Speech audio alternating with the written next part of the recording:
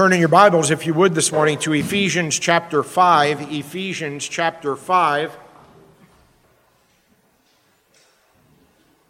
We have looked at this passage previously with respect to the household code contained here regarding wives and husbands, and I'll have more to say in a moment as to why we're looking at it again. But first, let's pray. Lord God, we come to you who has caused this word to be written for us, upon whom the end of the ages has come. We ask, therefore, that you would give us understanding. We ask that you would direct our ways as we have sung. And we ask that you would bless the hearing of your word as well as the speaking of it. And we ask it in Jesus' name. Amen and amen. So as I've mentioned, we have previously considered this with respect to wives and husbands, and we have been going through a series of sermons this month on singles. Having dealt with the household, we wanted to look at the Word of God and what it has to say to those that are single, particularly since so many of us in the congregation are in various states of singleness, either never married, once married, or whatever. So we've been doing that and turn to this passage in that regard again. Now, obviously, it's talking about marriage, all right? But perhaps one of the most important things to say to singles is if you're preparing for marriage or dating or looking to date, one of the best things that you can do is be the kind of woman that a man would want to marry, a Christian man would want to marry, or be the kind of man that a Christian woman would want to marry. And it's with that in mind that we look at these verses again this morning with respect to men and women. We looked at them last week, and we're going to get more specific this morning. Dating is a relatively modern invention. You don't find it in the Bible. We've considered that in the past. There were arranged marriages in the Bible. I'm not recommending those. But you don't find dating. It's somewhat of a modern invention. So it's not as if we can open to a chapter and verse and find, hey, here's how you date. But suffice it to say that dating for a Christian should be for marriage. Somebody asked a question in response to my solicitation, when am I ready for a relationship? When you're ready to get married, all right? Dating should be towards marriage, all right? So this is for singles in that particular estate, if you will, looking to date or dating or considering these things. So with that in mind, let's read Ephesians 5, beginning at verse 21, actually, to the end of the chapter. Submitting to one another out of reverence for Christ. Wives, submit to your own husbands as to the Lord.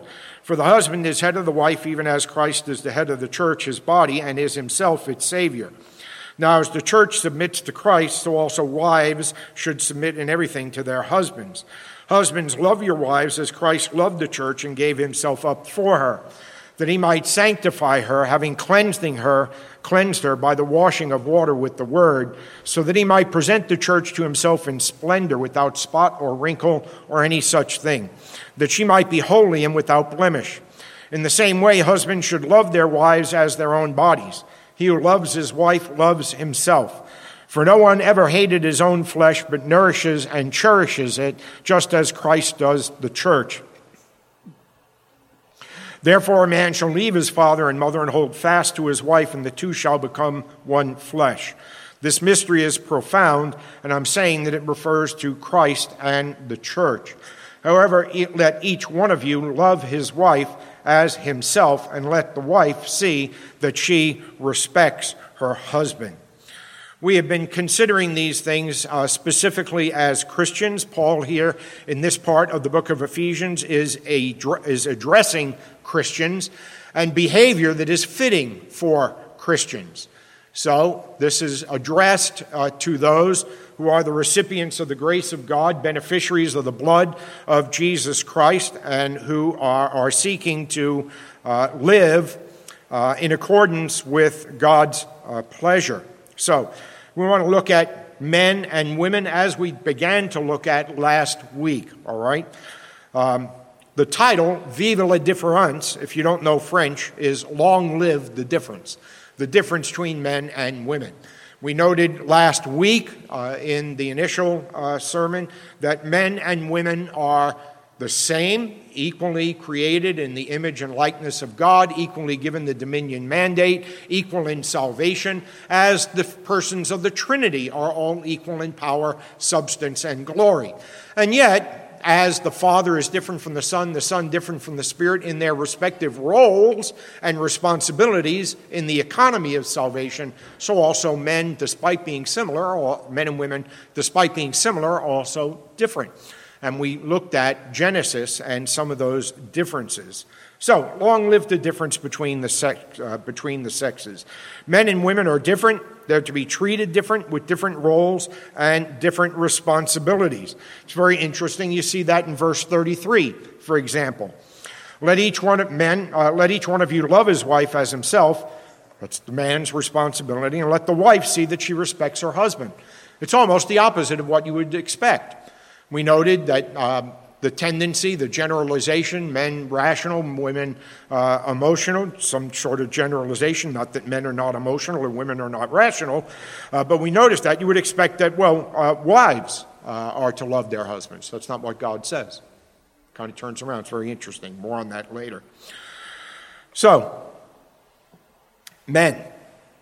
First of all, what you learn from this passage in general is that you are to love a woman, all right?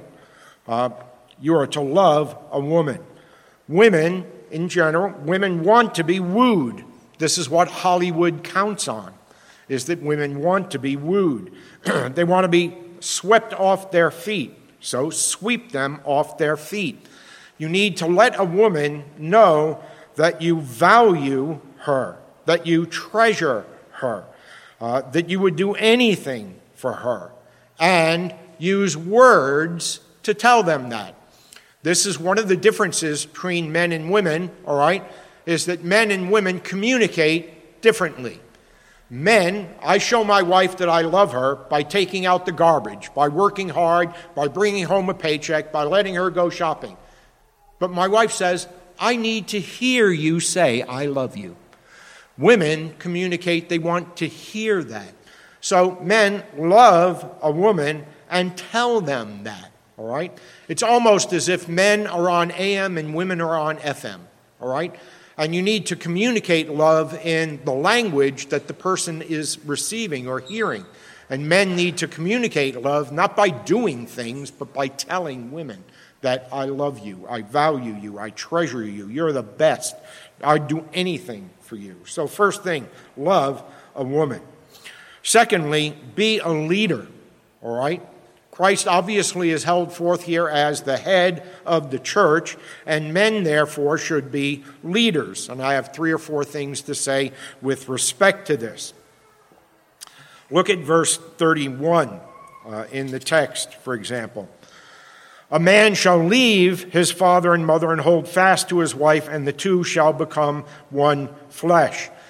It's not that a woman should leave her father and mother, right? But a man should leave his father and his mother. Now, I realize that many of you in this congregation have moved from various places in the country to come here to take a job, and at least physically, you've left your home where you were raised and you were reared. This is not saying that you sin by doing that. Please don't think that. It is indicating, though, that man, though, is to be the leader and to take the initiative, all right? So a man initiates and a woman responds. Men, it's your move. Declare yourself and declare your intentions. Have courage, confidence, initiative, and leadership. Now, men, you can make 2 mistakes when it comes to this, all right? On the one hand, you can be too passive and too scared to approach someone or to enter into a relationship. You need to overcome that. Relationships are risky, all right? You need to take the risk, okay? On the other hand, you can be buffoonish, and don't be a buffoon, right? When I'm saying men initiate, all right, it doesn't mean it's a license to kill, all right? Don't be approaching a woman as if all you have to do is me, Tarzan, you, Jane, let's go out, all right? No, all right? Use wisdom. Be discerning. Look for signs. Look for signals, all right? This is the way it goes. I don't know, all right? So, but you need to be wise. You don't be foolish. Don't be a buffoon, all right? So don't be afraid. Be courageous, confident, initiative, leadership, but don't be a buffoon either, all right? And eventually, if you're in a dating relationship, it's your responsibility to define that relationship, all right? Many of you have heard from me or from my wife, DTR, define the relationship. What's going on here, all right? Let me just tell you, if you don't do this, this is where somebody gets hurt, and it's usually the woman, all right? It's usually the woman. How many times I've heard from somebody, we're just friends. Don't kid yourself, all right? Don't kid yourself. If you're in a relationship where you are getting more and more intimate, and I'm not talking physically, but you're opening up your heart to somebody, you're sharing your lives with somebody, you are letting them into your heart, they are letting you into their heart. These are things that occur between potential mates, all right? It's how the two become one primarily, all right? And those are things that are to occur between prospective mates. People that are living like that, in a male-female relationship, that are engaging in those kinds of things without defining the relationship and kidding yourselves that you're just friends, somebody's going to get hurt. Take it from somebody that's been there personally. Take it from somebody that's been there pastorally. I've had to hold too many young women's hands, all right, whose hearts were broken by guys who continued in a relationship and didn't define it, only to have them later get broken hearts because they never defined it. So it doesn't mean you need to define it on day one, but eventually, if that's the kind of relationship that's going on, take the initiative and define the relationship. Be a leader. Secondly, know what you want and where you are going, all right? And I'm not talking about dating here. I'm talking about life, all right? Be a leader by knowing what you want and where you're going. We'll talk more about this in the men's class, Godly Man. But a godly man is on a mission. He knows where he's going, he knows what he wants, and he's on a mission to get there, all right? And you need to know that, all right? You need to know that. Don't be floundering. What's your trajectory in life? A woman wants to know that, all right? We'll talk more about that.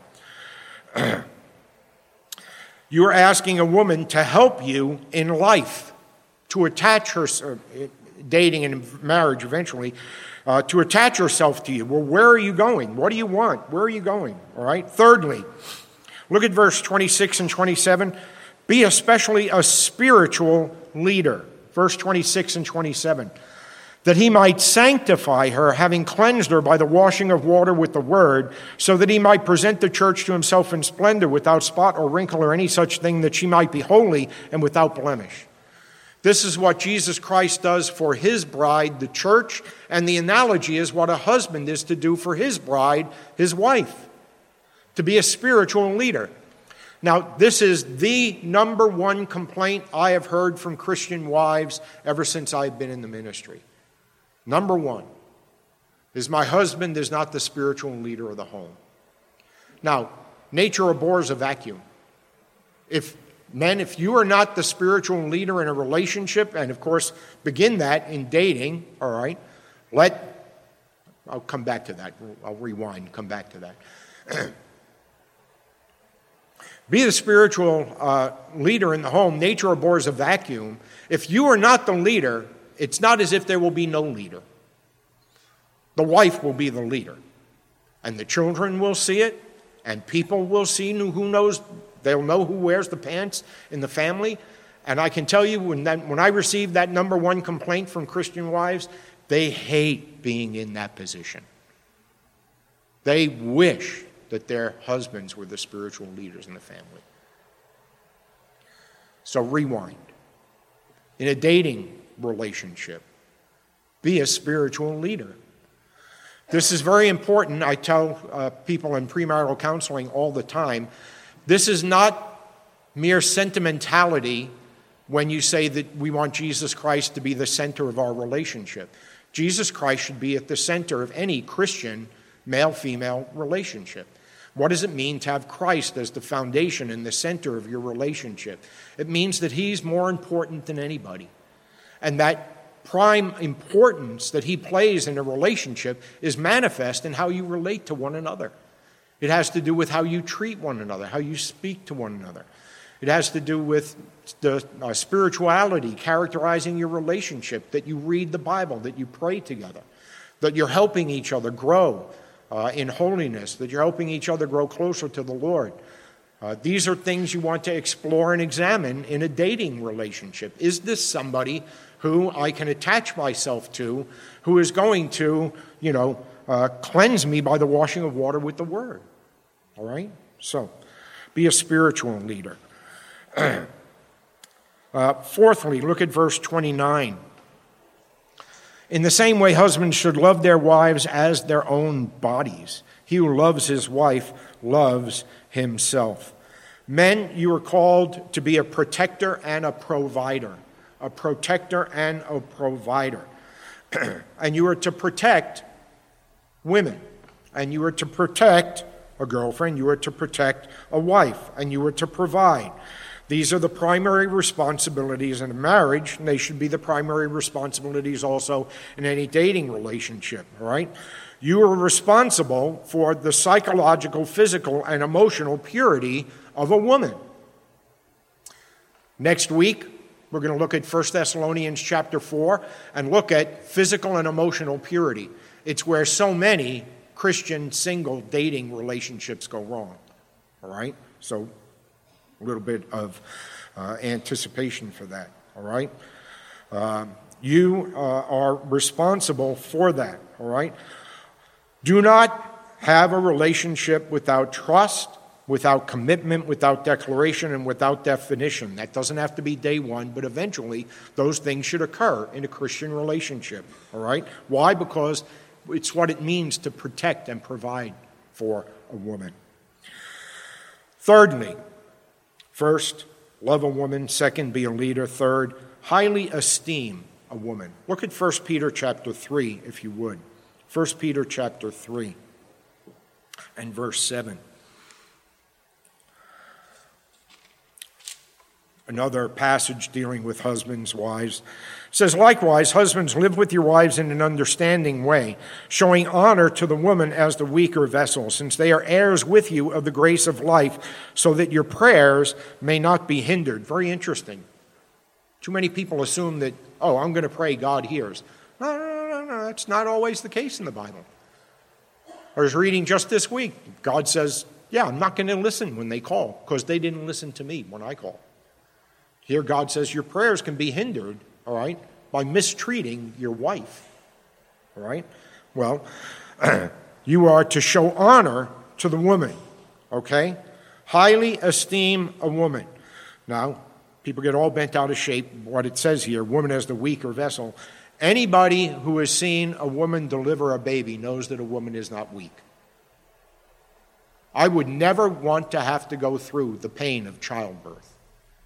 I've seen it 5 times. I've seen it actually more than that with miscarriages, all right? Women are not weak, all right? They're not weaklings in any way. They are not of less value. Rather, the weaker vessel here is like porcelain. It's like a Ming vase that you'd see in the Metropolitan Museum of Art. It's a treasure. It's invaluable, all right? And to be honored, to be handled gently with care and with honor. This means, men, that you should have manners, all right? If you don't know good manners, you should learn them. Chivalry, all right? Something that has been lost in our day, all right?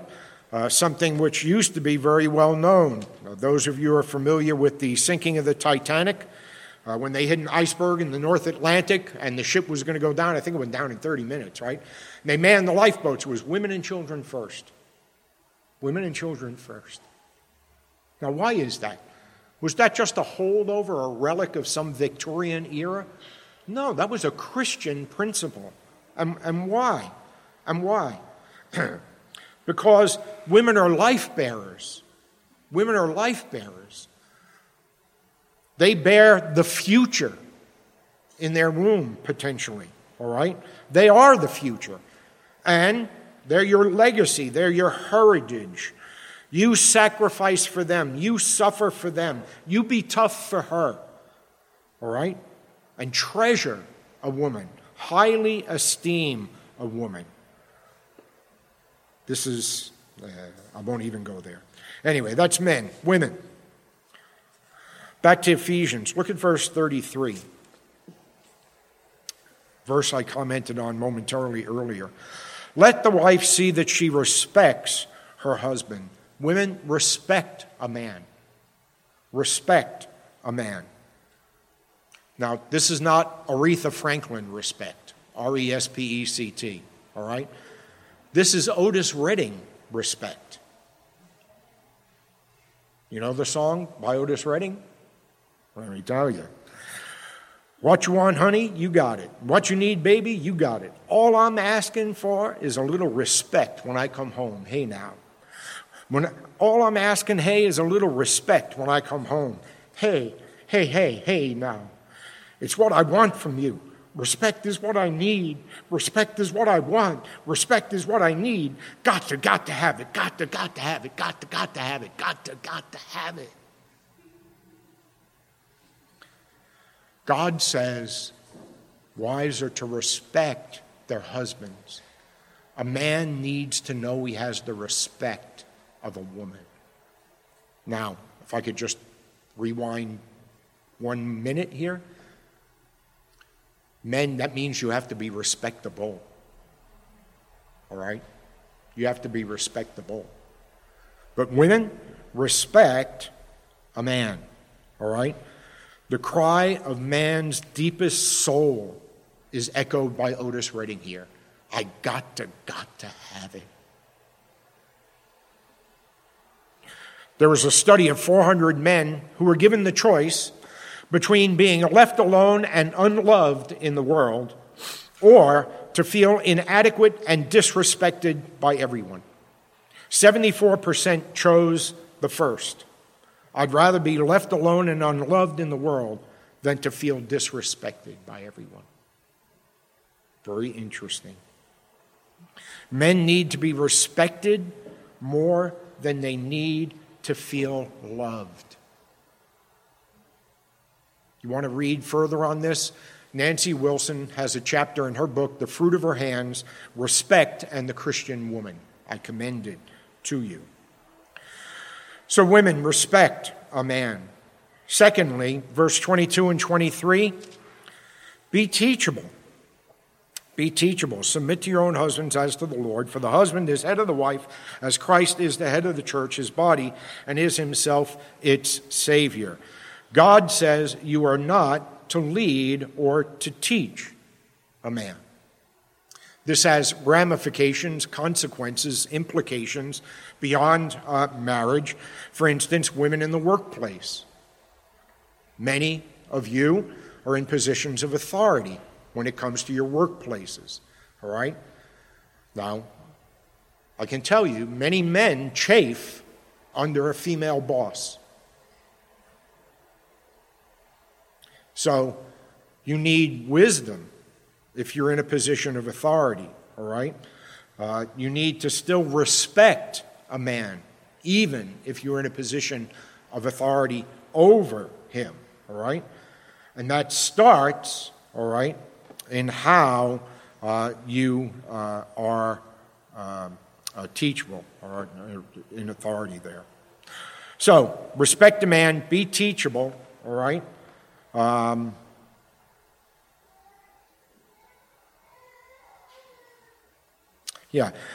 Third, be feminine.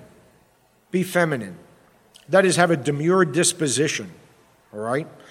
Let the man take initiative. Should you, ladies, ask a man for a date? No. If you start at chasing a man, you will chase all your life. It may move a man to get into a dating relationship, but you still won't know his heart. And that's important. You still won't know his heart. All right? So, fourthly, be under authority. One of the things that is probably the most common in Christian dating relationships is autonomy. Autonomy is simply self, auto, nomos, law, self-law. You're a law to yourself. And the danger in a Christian dating relationship for male and female is not just autonomy, but self-indulgence. Too often, everybody gets Google-eyed and into the feelings and romance and one thing or the other, and it just becomes self-indulgent. It becomes all about you. All right? And it's not all about you. It's not all about you as a single. It's not all about you as a Christian. It's not all about you as a married couple. All right? Far from it. But autonomy is a big problem. People just going out on their own, entering into relationships, doing their own thing, and nobody knows. Now, I am not advocating anything like patriarchy here. All right? But there should be no autonomy. All right? Somebody asked the question again, soliciting this. What's the difference between dating and courtship? Well, there's a lot that could be said about that, but simply one of the things is there's no autonomy. There's somebody that is supervising. In days gone by, this used to be chaperones, right? Is that you watch some of these old movies, they're really great, some of the manners in these movies, right? I was watching this movie, it was like Cary Grant and some starlet, and they were in an apartment together, and they left the door open. Now, probably most people didn't even catch that. They left the door open because it would be improper to be seen alone in a closed room, right? Or alone together. It's May, so it's a little past Christmas, but one of our favorite movies at Christmas time is It's a Wonderful Life, when Jimmy Stewart goes over to Donna Reed's house, right? And he's kind of with her, and they're down in the parlor. And the mother's listening at the top of the stairs, right? And they all know that mom's there watching, right? Chaperone. Now, it's a bygone era maybe, but the point is, you're not autonomous. There's somebody caring for you. There's somebody, if you don't like the word supervising, somebody looking out for you. Somebody who's looking out for your well-being, all right? So there should be that. Look at Matthew chapter 24, an interesting passage here. Matthew 24, verses 37 and 38. As were the days of Noah, so will be the coming of the Son of Man. For as in those days before the flood, they were eating and drinking, marrying and giving in marriage, until the day when Noah entered the ark. Giving in marriage. Now, again, I realize that many in the audience to which I'm speaking are out of their parents' home and have been for a number of years. You're working, you're independent, you're employed, you're not living at home under your mother and father's care. Many of you don't even have believing parents. Many of you don't have fathers. I didn't have a father growing up, all right? But the point is giving in marriage was understood. Is that a man left his father and his mother, and the woman was given by her father to the man. You see this in traditions in even contemporary weddings where the father walks the bride down the aisle, and the question is asked, who gives this woman to this man? Now, the old-fashioned answer, which I think is actually the right answer, was, I do. The father does. Today you often hear her mother and I. That's okay. It's all right. But the Bible says that a woman belongs to her father. Why is that? Because her father is the one with responsibility for her. The father is the one who's responsible to provide for her, to protect her, to take care of her, to look out for her. And that is an immensely significant transaction that happens in a Christian wedding. Who gives this woman to this man? There's an exchange of authority and responsibility occurring. When the father says, I do, and then the husband or the groom-to-be takes his bride, What's happened is the Father has said, she's now your responsibility. You protect her. You provide for her. You look out for her. You care for her. You nourish her. You cherish her. I have done that up to this point in order that I might present her to you. And that's a beautiful picture of the gospel, isn't it? That's exactly what God the Father does with believers. God the Father brings a bride to his Son, Jesus Christ, and presents her to him and says, she is now yours. She is now yours. You nourish her. You cherish her. You provide for her. You protect her. You care for her. I'm giving her to you. And Jesus Christ does that. He lays his life down for his bride. He purchases her with his own precious blood.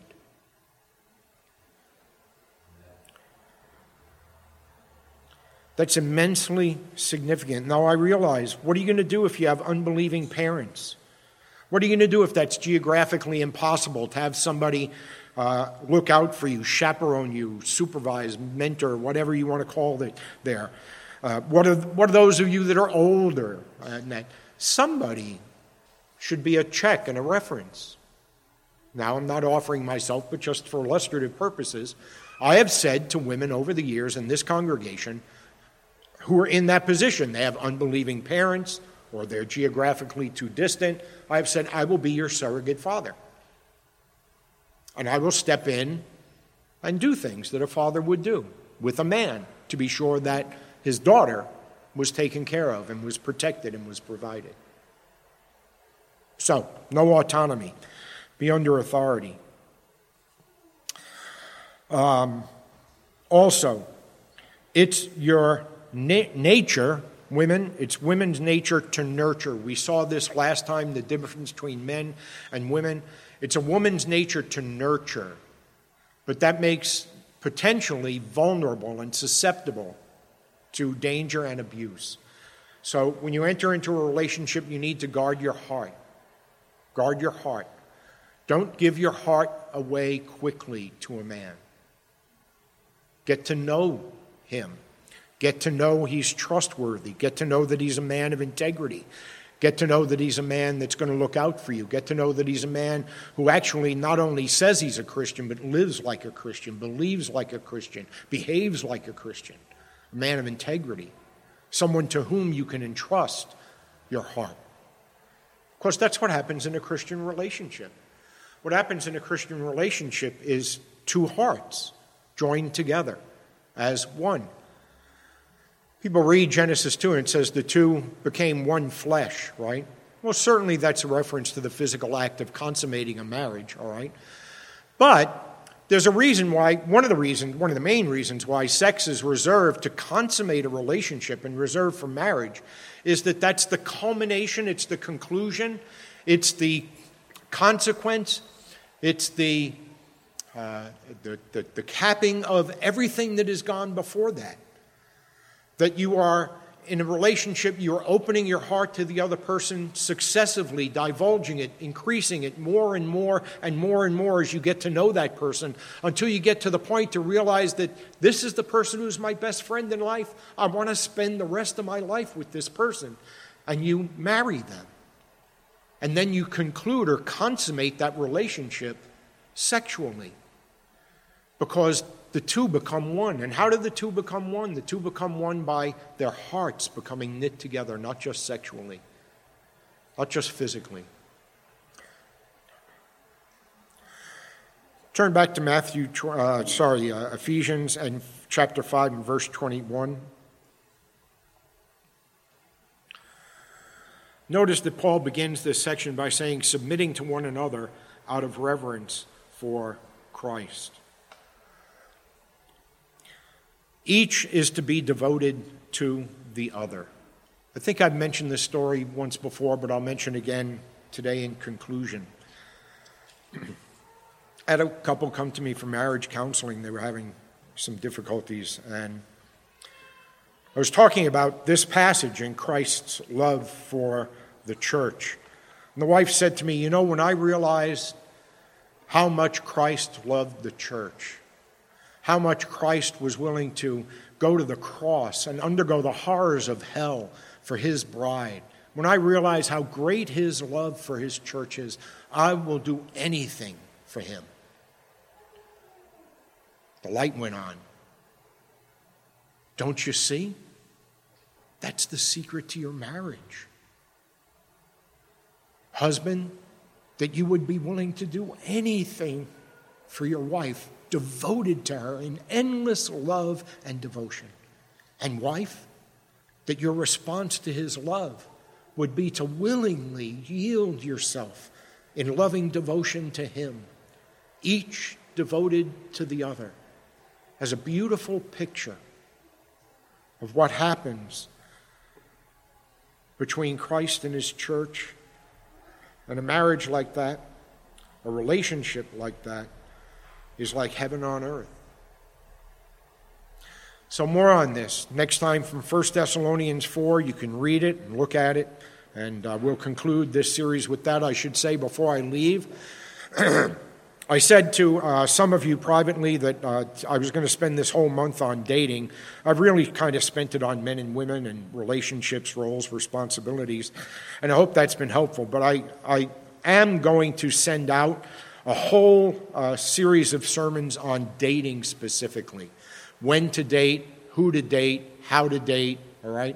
And I'm just going to send those links out for your reference. And if anybody has any questions about any of this, please do come. It's very difficult to answer every question and say everything in a sermon or even a series of sermons. So there may be many unanswered questions. You may have difficulties with some of the things that I said. Please be honest. Please be candid. Come and talk to me about those things. Ask those questions. Very good. Let's pray. Father, we want to give you thanks for your word and give you thanks for your guidance, give you thanks for your Holy Spirit. Spirit, we pray that you would be with the men and women of this congregation who desire a spouse or looking to date, maybe already dating. We pray that you would guide them, that you would guard them. And we ask it in Jesus' name. Amen and amen.